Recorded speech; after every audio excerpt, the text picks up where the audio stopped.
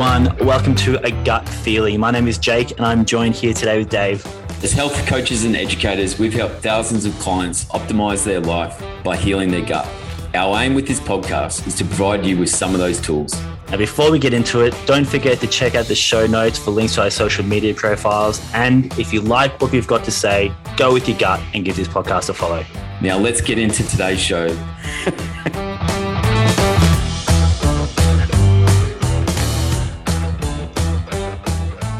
Okay, so today we're going to cover actually quite a lot of ground. We want to talk about a whole stack of different conditions and what could be causing it or what could be contributing to it, and then some ideas for people to consider as to how they can approach these different conditions.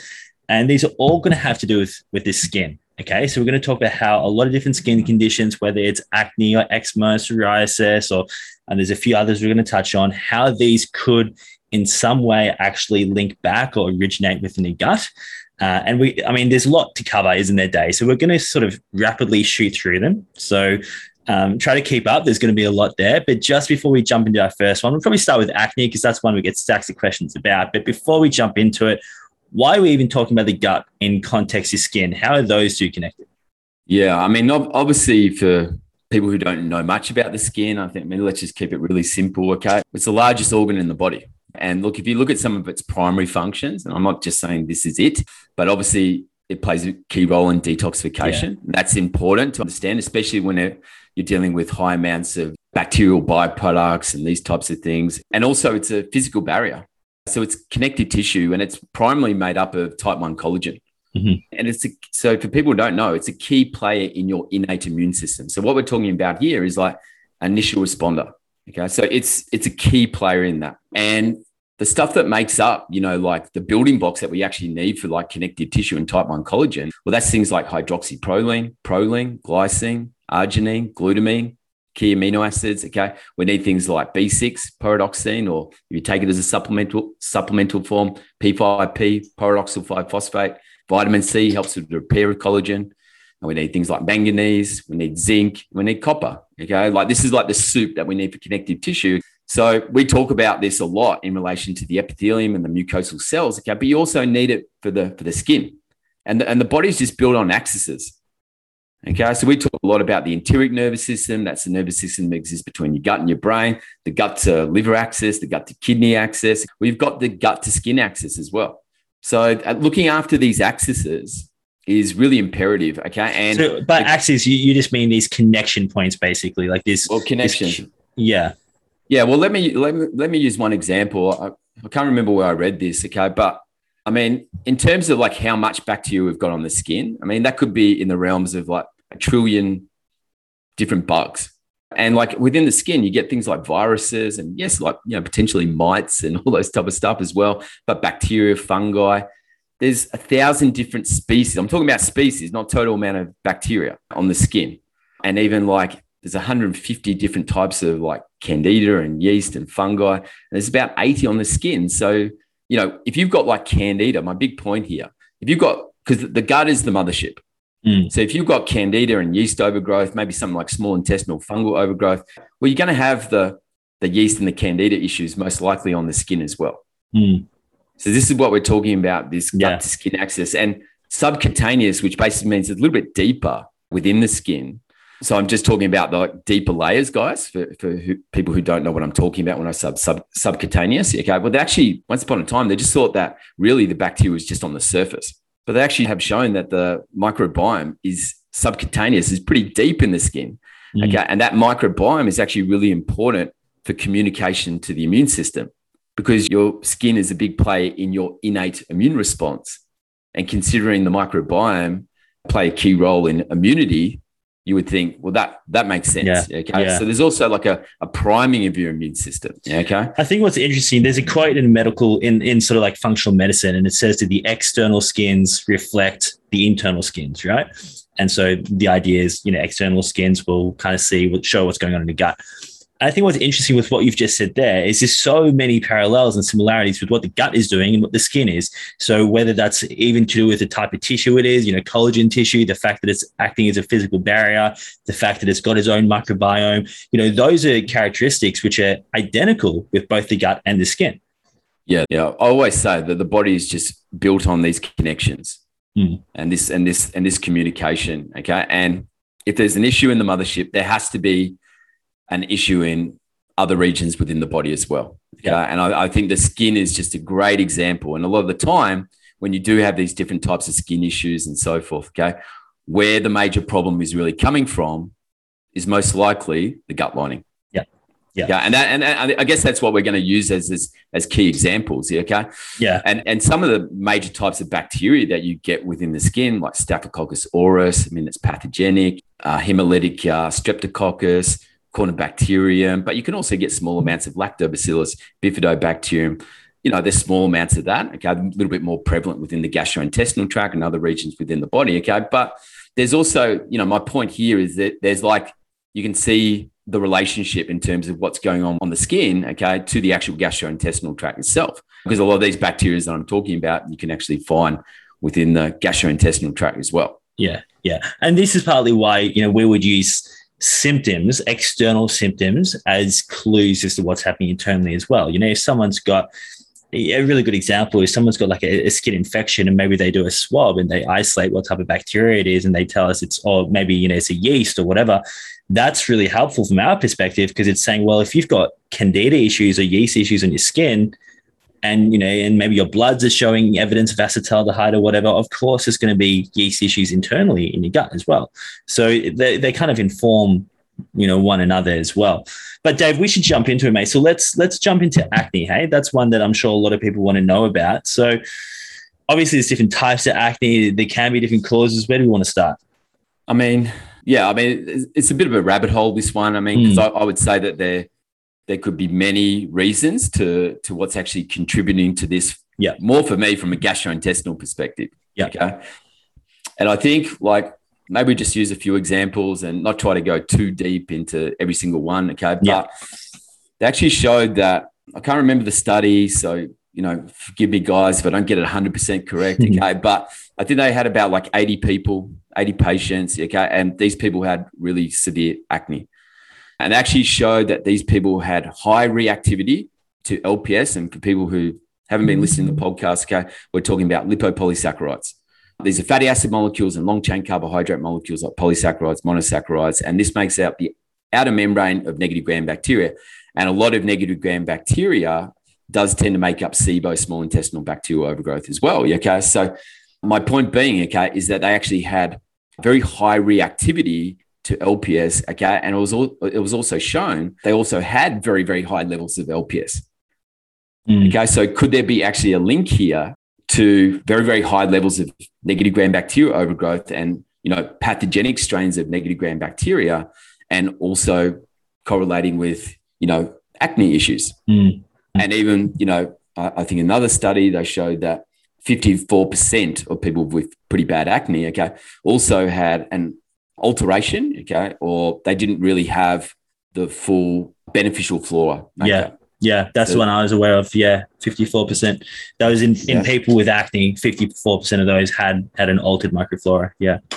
Yeah. And, you know, one thing that I want to bring up, which is going to relate to all these things, okay, but the other one is, I think this is a little bit more obvious, okay, is that when you have intestinal permeability or some sort of damage to the gastrointestinal lining, well, you know, microbiome metabolites. So what we're talking about here is particular byproducts. And one of those could be LPS, acetaldehyde, ethanol, all these types of things. Okay. Well, they have an easier escape route into the bloodstream. And then if we're getting high amounts of these bacterial byproducts within the bloodstream, okay, well, this can interact with the skin. There's no doubt about that. Because also what you're essentially raising is you're raising antigen response, antibody response, immune response.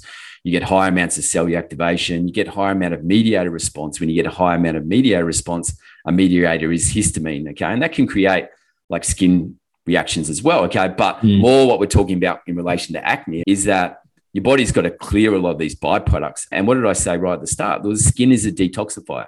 And if it can't clear it via urine, feces, then it's going to try to push it through the skin. And that could definitely lead to issues around acne as well. But all these issues, especially if you've got negative gram-bacterial overgrowth, SIBO. You're definitely going to have problems with fat-soluble vitamins. So you're going to have problems with vitamin A, vitamin D, vitamin E, vitamin K.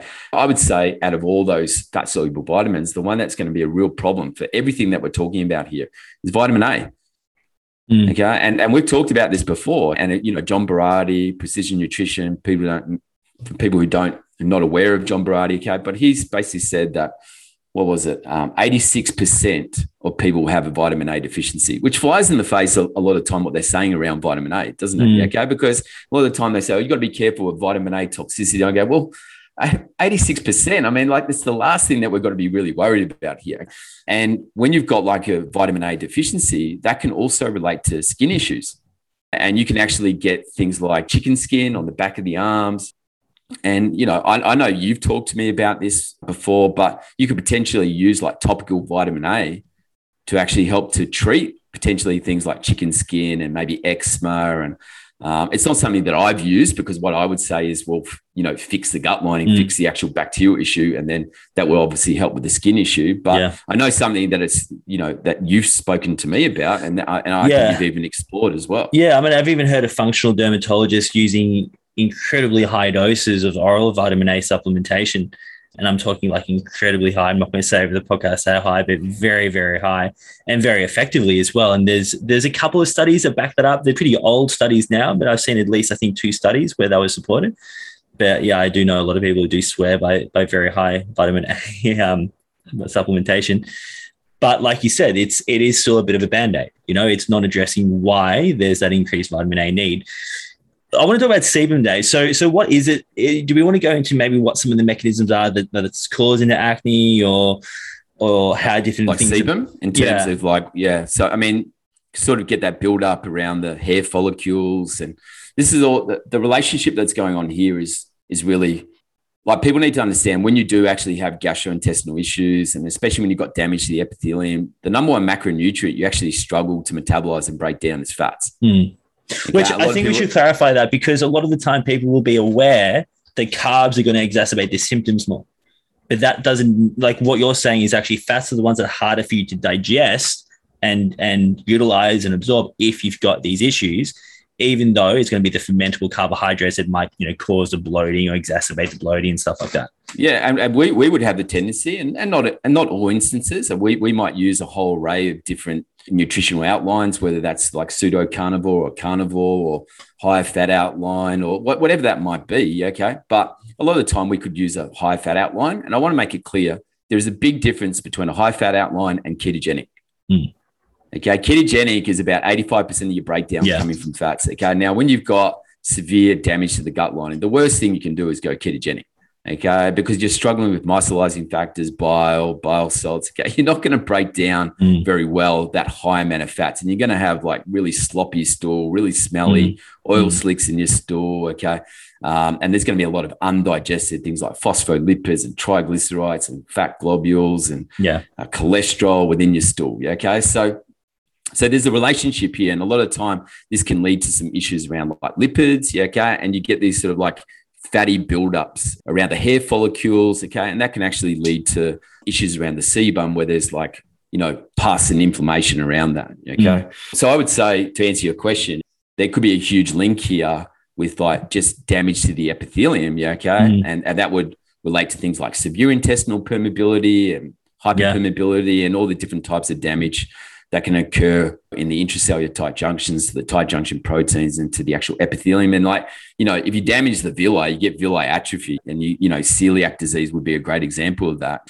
Cryptoplasty, okay, you're gonna have issues with the lacteal, which basically means that that's an area of the actual villi, which basically means you're going to really struggle with fat metabolization, okay, and also that's going to create massive issues around chyle and lymph and the lymphatic system and even like your white blood cells. Okay. So it's interesting. The question. Well, yes and no. And I think what's interesting is a lot of the time when you hear people talk about acne, they talk about it from a perspective of like, I've got excess sebum production and that's just what my skin's like. A lot of the time we're just resigned to, well, that's just where I am. I was just born that way, whatever.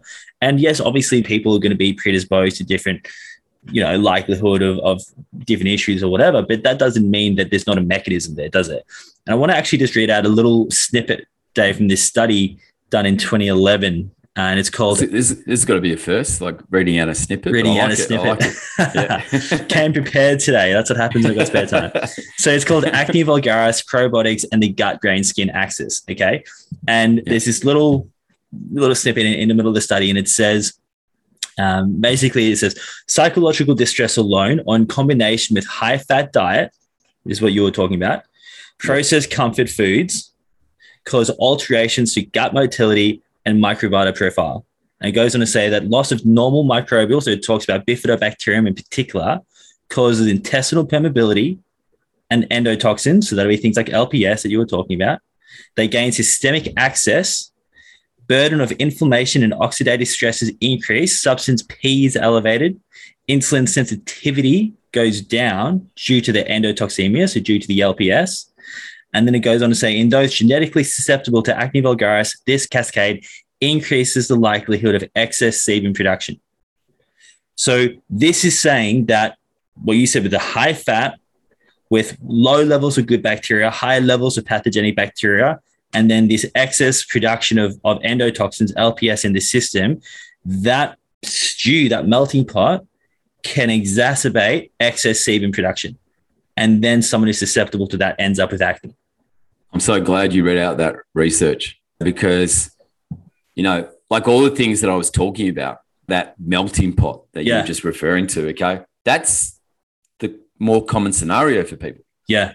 I mean, I was breaking it down individually, okay, where I was talking about LPS, negative gram-bacteria, you not having enough beneficial flora, potentially like having intestinal permeability. But the reality of the matter is most people would have all that going on. Yeah. It's going to be very rare that just go, I don't have enough beneficial flora, or I've only got intestinal permeability. I mean, that's a rarity.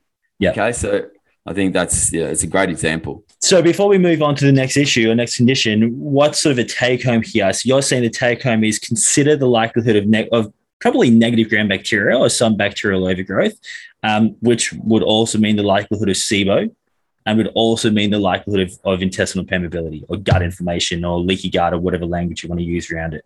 Now, that's not necessarily like, what do you do with that? Like, that's giving you guys homework to go and work out what you do with that. But it's telling you. Look, one thing I could say on that, I mean, it's hard because we would basically say, well, you've got to fix the gut lining. You've got to rectify the negative gram-bacteria, the LPS issues. I mean, we're not going to be able to, I mean, it's a podcast for another time. Yeah. Okay. But, interesting. Okay. Like, Bacillus subtilis. Okay. So for people who don't know, like Bacillus spores I'm talking about here. Okay. And Bacillus strains are really good for the innate immune system. They're really good for catecholamines, like actually helping with epinephrine, norepinephrine, dopamine, metabolization, vitamin C. So all these amazing things, but they actually show that Bacillus subtilis actually produces like toxic compounds to things like yeast and candida. Okay. Now we actually use this. Microbiome Labs actually make a product called Megaspore Biotic. I'm not doing a plug here. Okay, I think they're changing the formulation, is my understanding. Okay. All right. Well, there's other brands out there that do Bacillus strains. I'm talking really about the Bacillus subtilis. Okay. Yeah. So there's certain bacteria strains that can actually be really beneficial. Okay. Around, and I think they actually might use the particular compound. I can't remember the direct name. Okay. In certain antibiotics. Okay. To actually help with these types of issues. So they're actually taking that compound from the bacteria and utilizing that in certain antibiotics and medications. Okay. Well, we could just actually take the Bacillus subtilis to actually help with that. Okay. So I just want to make it clear that there's the answer is generally not going to be to take, lactobacillus or like bifidobacterium or some 150 billion strain like probiotic. Okay. Where, something like Bacillus strains, which are really good around MRSA, that's linked to a lot of skin issues. Okay. H. pylori. Okay. Well, we've talked about these things, Escherichia coli, Clostridium difficile. Okay. It's really good in terms of combating all those pathogenic strains of bacteria. Okay. So, sometimes I would just say something that's a lot more safeguard, Bacillus spores, Bacillus subtilis. Okay. Very multifaceted, and it's just hard to get it wrong. Yeah. Yeah. And, we've talked about vitamin A. So cod liver oil is a good option there. Anti-inflammatory as well, has some vitamin A in it.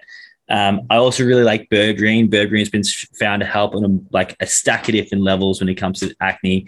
It can actually help reduce sebum, excess sebum production. It helps with insulin sensitivity. And then it's got actual benefits to the gut lining as well. Okay? Like mitigating like pro-inflammatory cytokines, actually damaging the intracellular tight junction. So helping with aspects around the cytokine storm and all that type of stuff. So and it's an antimicrobial as well.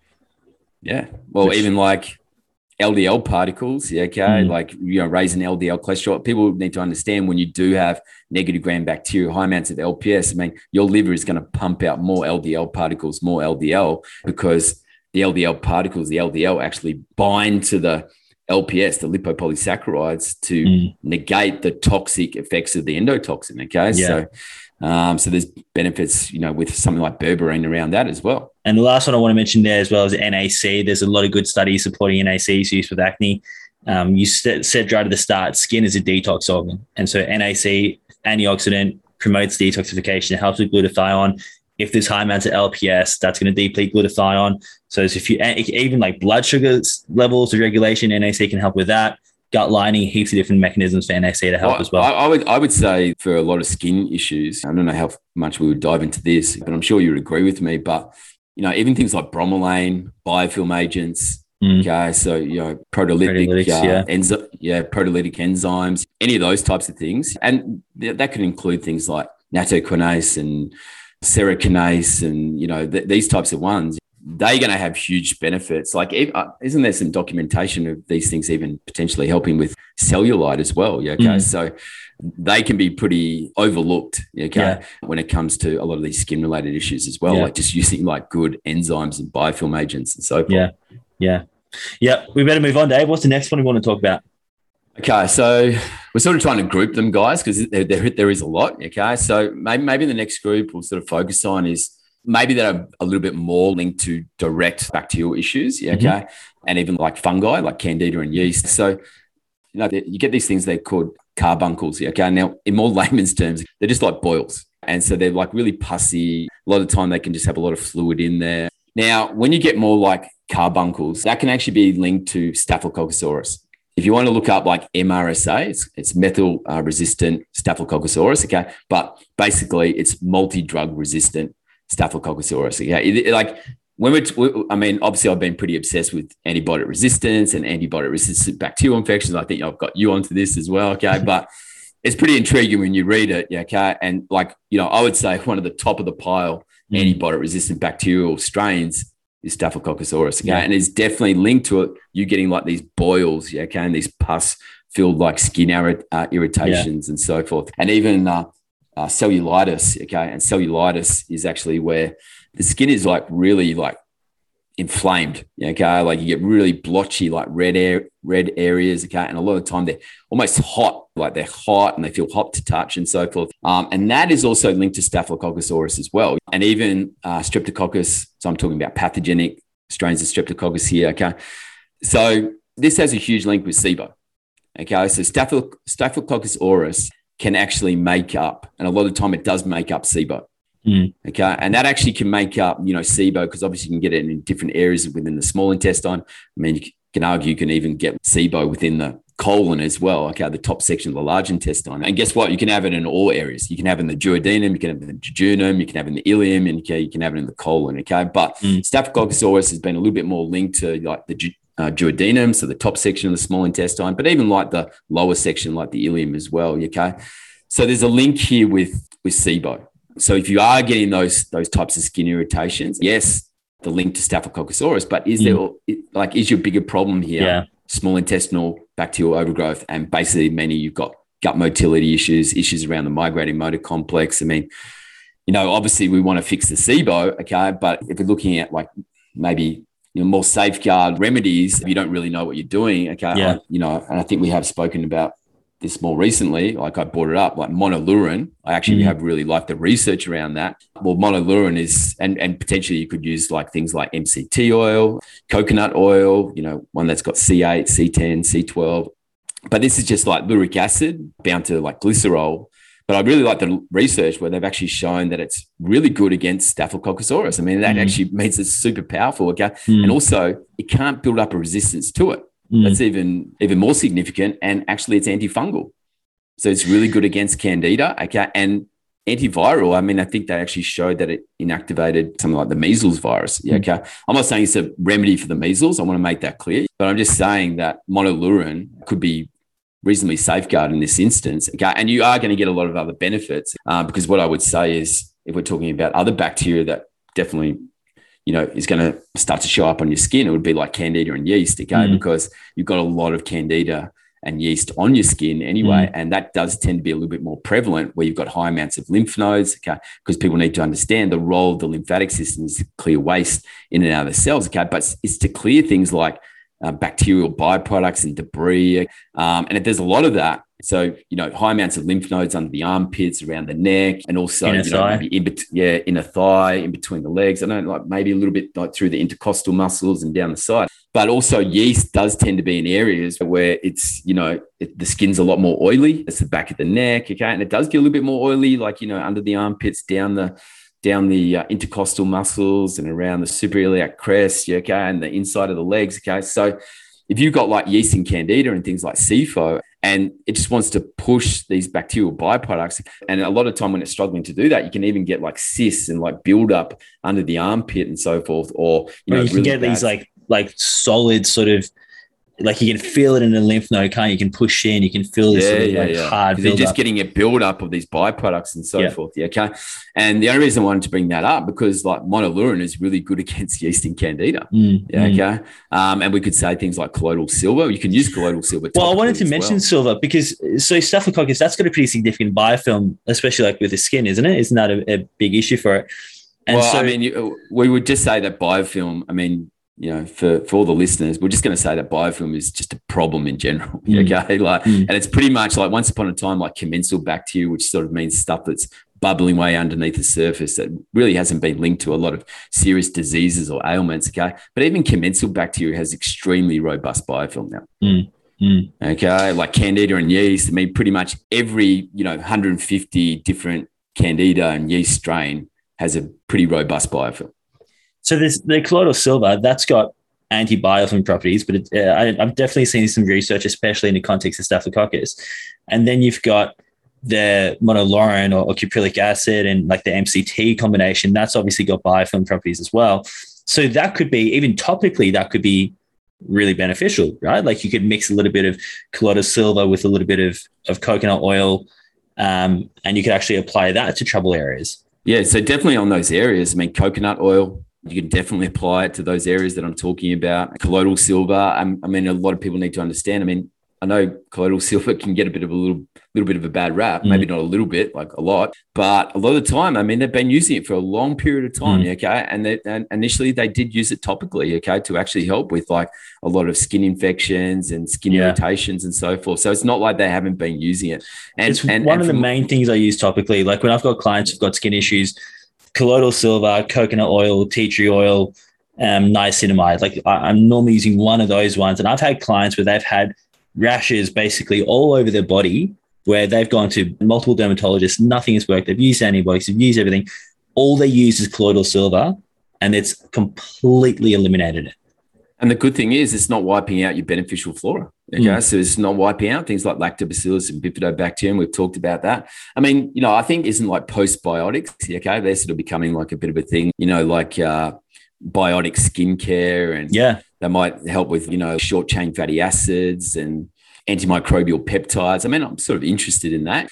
I personally haven't used it with clients. Okay. I'm definitely not against it. So even these things could pose like a better solution. Tea tree oil has actually been used in some instances. I tend to find that it sort of really dries out the skin quite a fair bit. Okay. There's a plantation do a good tea tree oil in a moisturizer. That works quite well. Yeah. Okay. And I'd even say, like aloe vera's got some pretty amazing benefits, and obviously you can use that topically. Obviously you can have oral tablets as well. Okay. Huge benefits to the, any splitting, okay, like within the actual epithelium, the mucosal cells itself. Okay. So look, I definitely think there's, things out there that are a lot better that you can actually use topically. So where were we? What were we talking about? Which condition? So we were just talking about things like cellulitis, obviously like carbuncles. Okay. And then we talked about, obviously when people are getting these skin related issues around where the skin is a little bit more oily, okay, how that's relates to like candida and yeast. Okay, so these can be another sort of like group of, really, you'd put things even like athlete's foot a little bit into that category as well. Like it's going to be like look, I definitely forgot to mention that, but people do have athlete's foot and even like fungal toe infections. I mean, this is obviously skin related. Okay, heavily linked to like SIFO, small intestinal fungal overgrowth. Okay, I mean, once again, we're not going to talk about like how you would directly treat SIFO. Okay, but obviously, certain types of antimicrobials that are good for SIFO, like, grapefruit seed extract. Once again, caprylic acid is really good around that. Colloidal silver, some of those things we've already mentioned. And if you didn't want to have caprylic acid from things like coconut oil and so forth, I mean, you can actually take it as an oral tablet as well. But, quite rightly, I'm sure, Jake will point out that actually the concentration of the caprylic acid that you get from things like MCT oil is actually extremely high. Yeah. And if you can get in a food source, why take another tablet? I would say. What about psoriasis? Should we go there? Yeah, well, we can probably group a few in this category as well. Okay. And so I guess this group, so psoriasis, like eczema, we could put it in there as well, and dermatitis being another one. Okay, because all these ones have a huge link to damage to the small intestine, and we're talking about things like hyperpermeability, severe intestinal permeability. So like basically damage to the intracellular tight junctions, the tight junction proteins. I mean, if we look at like psoriasis, there's actually definitely a link there with psoriasis with like a huge raise in pro-inflammatory cytokines. So there's like a huge raise in inflammation. Okay. Now, what people need to understand is that when we have a high amount of antigen response, antibody response, and I've talked about this, many times. Okay, the highest amount of antigen response, antibody response, immune response takes place within the epithelium in the lungs, and obviously within the gut lining. And we're constantly like breathing particles in, allergens. We're obviously eating food. Once again, that's an identification process. We've got to go, what's this bacteria? What's this pathogen? Okay, what's this molecule? And that creates like a trigger mechanism response. And, there's many trigger mechanisms in this instance, but it's going to raise things like antibodies and immunoglobulins. That's also going to create cellular activation. And what I mean here is an increase in things like white blood cells. Okay. And then you create a mediator response. And that would be things like cytokines. They're mediators, okay? Interleukins, prostaglandins, okay? And histamine, that's a mediator. And then when you produce more things like histamine, the histamine plays on the histamine receptors around the body. I mean, you've got histamine receptors in your brain. You've got them on your skin, okay? There's a high amount of histamine receptors on your skin. You've got them obviously within the lungs and the gastrointestinal tract. So they're throughout the body. And in this instance, got H1 receptors, H2, H3, H4. They play on the H1 receptors, and there's benefits there because it actually helps with things like the sleep-wake cycle and so forth. But then it also creates reactions like maybe food sensitivities, food intolerances, maybe respiratory, bronchitis, shortness of breath, asthma, these types of issues. Now, also, it's going to create skin issues, and that can be hives, it can be rashes, heat rashes, and it also can be things like eczema, psoriasis. So this raise in the mediator response, where that's cytokines and interleukins and histamine, that will create the skin reaction. And a lot of people with psoriasis, just so you can understand what it's like scaly skin. And most of the time it's going to accompany joint pain, stiffness, like almost like these arthritic type scenarios. Once again, a lot of pro-inflammatory activity taking place. And if it's more like eczema, once again, they say it's more like the skin barrier is like cracking and breaking up. And you can even, if you've got that sort of chicken skin a lot of time, that can be pretty dry. You might itch it and it sort of starts to bleed pretty easily. So it's sort of like quite fragile. And that definitely has a link to damage to the small intestine, damage to the certain types of epithelium in the small intestine. Okay. And then that basically means just because that reaction that I talked about, that it starts to interact with the skin and starts to show up in the skin. And even like, dermatitis, where it's more itchy and blistering. Okay, a lot of the time it can actually be on your bum. If you're getting those sort of like blistery type things that are popping up on your bum, okay, like that could actually be a sign that you got some damage to the gut lining. You've actually got, some hyperpermeability or intestinal permeability taking place. Yeah, okay. And I would say, the best things you can do around that is things that are going to really help with the hyperpermeability. Okay. And I mean, I'll probably have to chuck quercetin in the mix here, okay, because it really helps to bring down the pro-inflammatory proteins. I mean, it interferes with NF-kappa B. I mean, it inhibits interleukin 1. It suppresses TH17. We've done a podcast in quercetin, haven't we? Yeah. Yeah. So I mean, so guys, go across and listen to that. Things that we talk about, okay, trust me, we're going to cover as many topics as we humanly can. Okay. That's the goal here. So, and like always, we really thank everyone for their support. Okay. So, quercetin, even like Boswellia can be really good around this. And it's actually really good. It actually inhibits HLE, human leukocyte elastase. That's respiratory distress. Okay. It's really good to mitigate basophil activity. So high amounts of histamine activity and so forth. But, Boswellia can be one of those ones where initially it might exacerbate the histamine reaction and people freak out. Okay. So I just want people to know that sometimes the skin rash and so forth can be a little bit heightened initially. Okay. But trust me, that will nullify it. And, we would say anything that actually helps with the actual structure of the gut lining. So whether that's things like butyric acid, vitamin A, vitamin D, okay, goat's colostrum, something like BPC 157. I mean, you really want to tackle the actual tight junction proteins themselves, the intracellular tight junctions, the epithelium. This is a bit unconventional. I wouldn't normally recommend it. And it's not something I usually do with clients, but I have had people where they've had some of these skin flares and I've used things like a binder, like I've used activated charcoal post-meal, and it's actually reduced or almost eliminated completely the skin flare. And ultimately, it's like what you're saying, there's these endotoxins being produced there. Someone's got a permeable gut. They're entering into the bloodstream, translocating, causing this inflammatory state.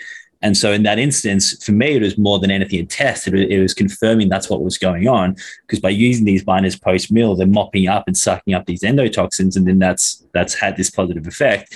So ultimately, the answer there is not just to keep using binders, but it's to actually repair that permeability. So everything you've talked about there.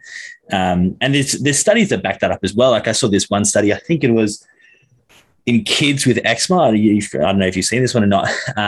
And it was a permeability study. I think they used disaccharide molecules, and they found that kids who had eczema, they were these disaccharides were entering the bloodstream faster or in higher amounts than in the control group. So basically just suggesting that the gut lining was permeable. And that's why, I've seen huge success using things like BPC 157 quite quickly as well in people with psoriasis and eczema. Yeah. I mean, I would just say that you've got to go right to the source of where the problem exists in that instance. Yeah, okay. And I mean, obviously there's a particular structure that I would instruct people to utilize to really fix. It's not a case of just everything we say, we're just going to, chuck in Boswellia and quercetin and BPC 157 and goat's colostrum. Okay. It's not how myself and Jake structure things. Okay. There's generally a stage by stage process. But maybe if it is just you want something that's a little bit more bang for your buck, whether it's just something like a BPC 157 with a quercetin, that's definitely going to help with the hyperpermeability, okay, and help to stem the flow. And then maybe you just want to support, because when you do actually have hyperpermeability and there's a raise of histamine and the histamine itself creates more hyperpermeability. That's the irony, okay, that you probably need, because histamine actually does deplete certain micronutrients like magnesium. So you want to be looking after magnesium. You actually deplete even things like L-carnitine, if that's whether you want to use something like acetyl-L-carnitine or L-carnitine itself. Okay. Or, it can create some issues around coenzyme Q10. I probably wouldn't supplement with that, but you could get it out of things like beef heart, lamb heart. I know that's not going to be everyone's cup of tea, but you can take that in supplemental form. And taurine also gets depleted as well. So maybe in this instance, a magnesium taurate is going to be a better selection when it comes to the type of magnesium that you're going to use. Do we want to say anything else about those, or do we want to move on to rosacea? We could probably keep on going with that, but maybe we move on to I think we've got two more that we want to cover. Okay. So maybe we move on to the next one. Yeah. I mean, I guess just to summarize that, the key thing we're talking about there is permeability, right? We want to reduce the inflammatory response, reduce histamine, and then repair the gut integrity. And that's as simple as it is, really.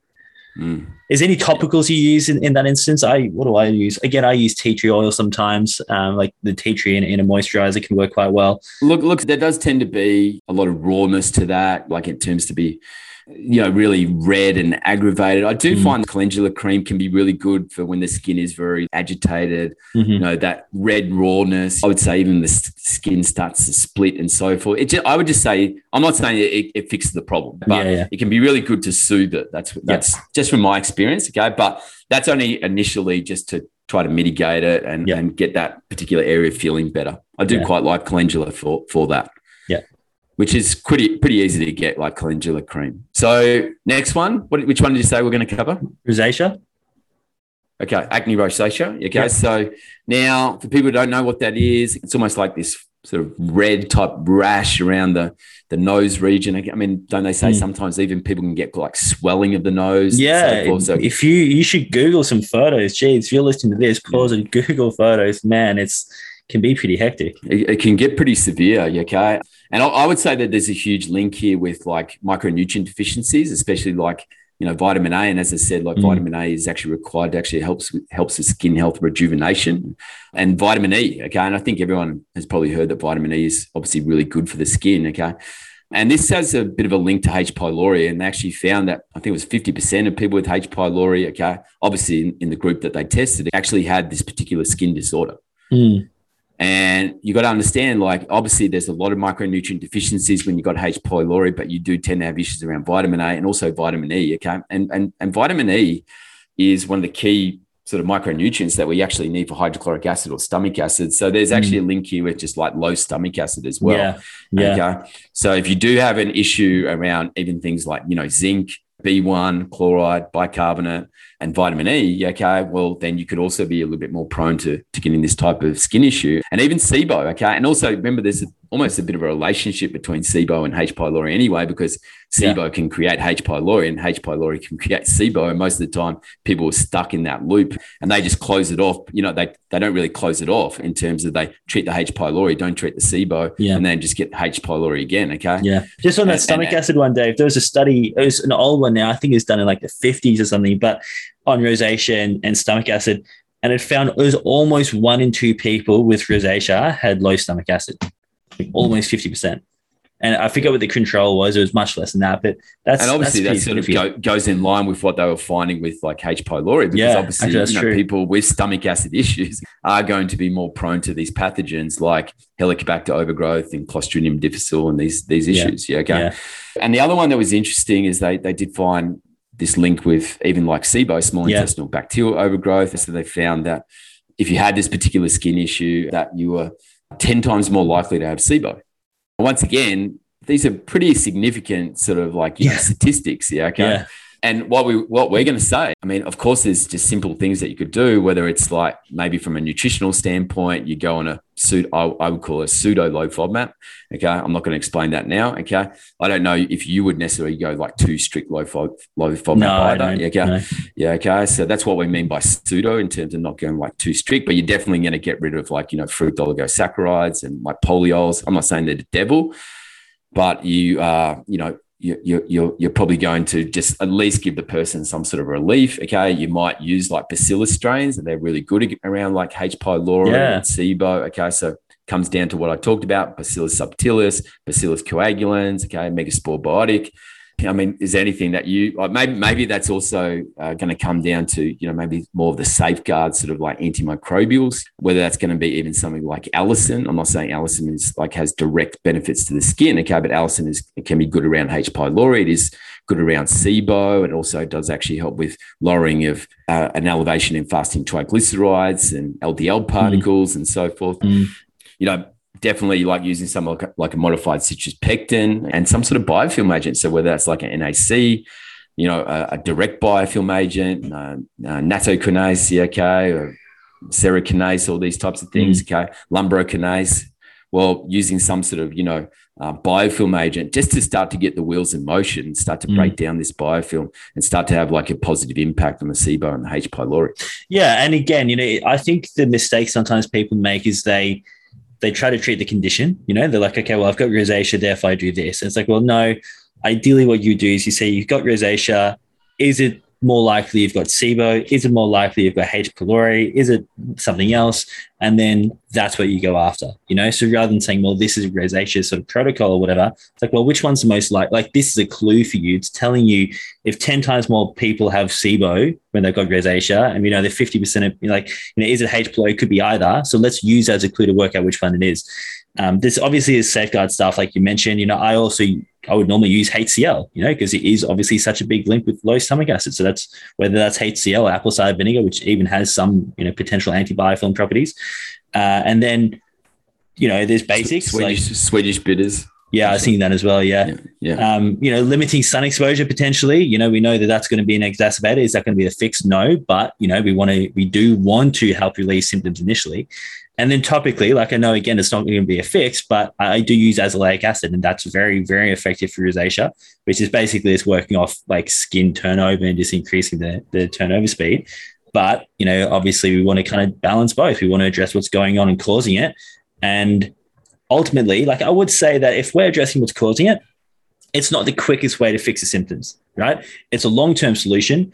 But how long does it take for the internal to start to affect the external? It's going to take a little while. So if we then use something externally as well, it's going to speed it up. It's going to manage those symptoms while you're rebalancing the internal. Yeah, for sure. I mean, something that I just picked up on that you said there, I mean, I've actually seen it in some like documentation when they say that if you've got like these imbalances that we're talking about, and obviously you've got the issues going on in the gut, and that's actually coinciding with the issues you've got in the skin. Well, there's certain strains. I mean, I think it's called Staphylococcus epidermidis or something like that. Don't fully quote me on that, okay? But they've actually shown that actually can help with your ability to interact with like UV light, okay? So actually like helping to protect, what I'm saying here is it actually can help to protect the skin. Okay, so if you're compromising the microbiome within the skin, okay, well, you could even affect potentially your ability to deal with like UV rays and so forth, okay, which I find pretty interesting. I mean, there's a fair bit of stuff now with different omega-6s affecting sort of skin response, skin and sun response as well, isn't there? Like, haven't really can you repeat that? Well, I'm not sure what the mechanism is here, so I don't want to go into it too much, but I know that a lot of people, when they do start to limit omega-6s or seed oils, they do start to report that their UV sensitivity goes up. Like they're actually able to, they don't get burned as easy. They're like resilience in the sun is a lot higher. Like that's interesting you say that, because if I had to look at, like some nutrients, and obviously it'd be a lot more than this, okay, but nutrients are just good for the skin, okay? Niacin, vitamin B3, like zinc, it helps with elasticity with like connective tissue. So it's really important for skin. Sulfur, that's a sort of yellow sticky substance. Okay. It's a mineral, and actually omega-3s are actually really good for that as well. Yeah. Okay. And actually vitamin A and vitamin E, but we sort of already talked about those. Okay. So it's interesting you say that, because I would say that because omega-3s actually are really good for the skin health, and that doesn't surprise me that there would be a bit of a connection there. Was that the last one we wanted to talk about? I think. Did you just want to just talk about like cellulite?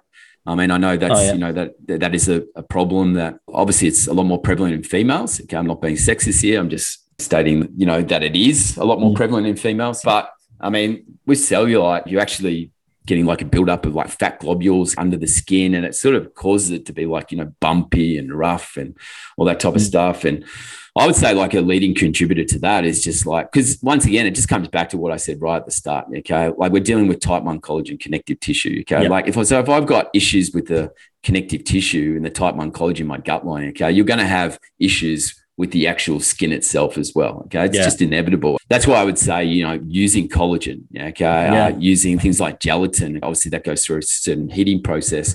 We would obviously say that probably like collagen peptides are going to be a little bit better here, because they use a steaming process that denatures the proteins, that unravels them, okay, and actually makes them more bioavailable, especially things like the hydroxyproline, proline, glycine, which obviously we need for that connective tissue, okay?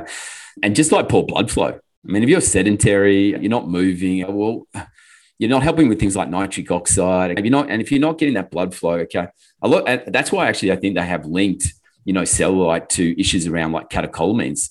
So issues around like things like epinephrine, norepinephrine, like adrenaline resistance, low norepinephrine levels. Because, once again, if you've got poor blood flow. Okay. It's even hard for you to, get things like epinephrine and norepinephrine to the adipocytes or the adipose cells, the fat cells. Okay. You just don't have good blood flow. Yeah. And I would say even bacterial byproducts contribute to that as well. So I would say help the gut, fix the gut, and you actually help with things like cellulite and so forth. I mean, you want things that, a little bit more bang for your buck, like directly. Okay. I would say like bromelain, some of these enzymes that we were talking about, proteolytic enzymes, and even just using collagen peptides. Yeah, definitely. I think collagen's a must.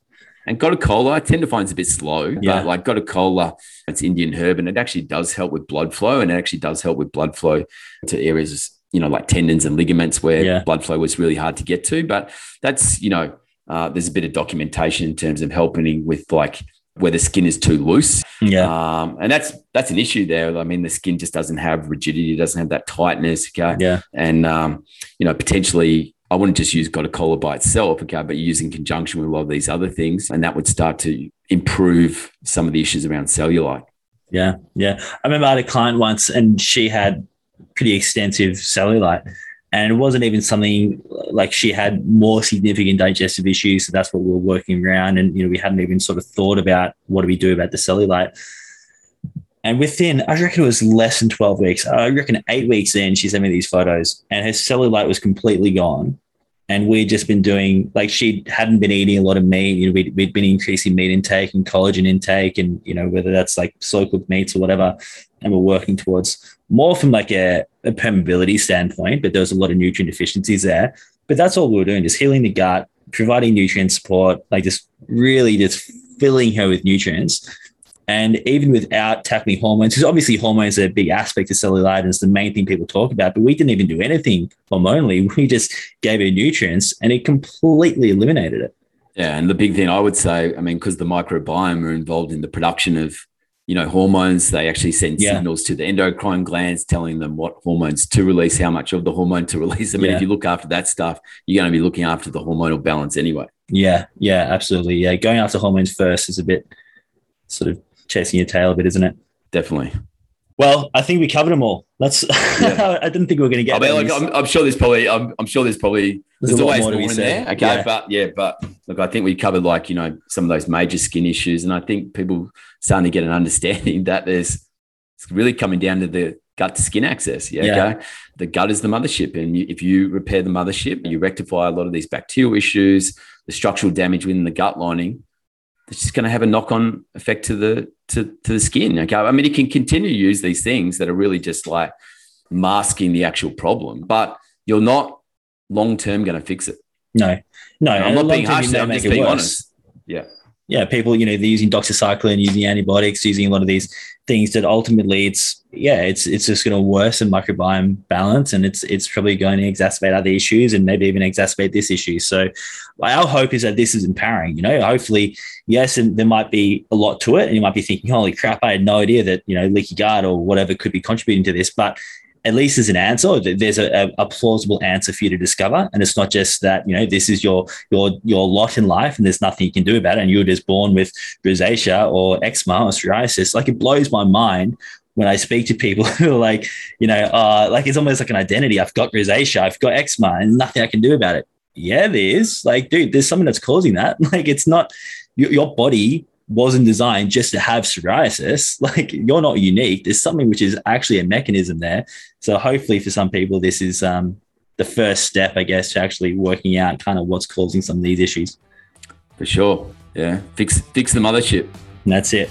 Okay. Thank you, Dave. We'll see you guys next time. All right. See you guys. See you, Jake.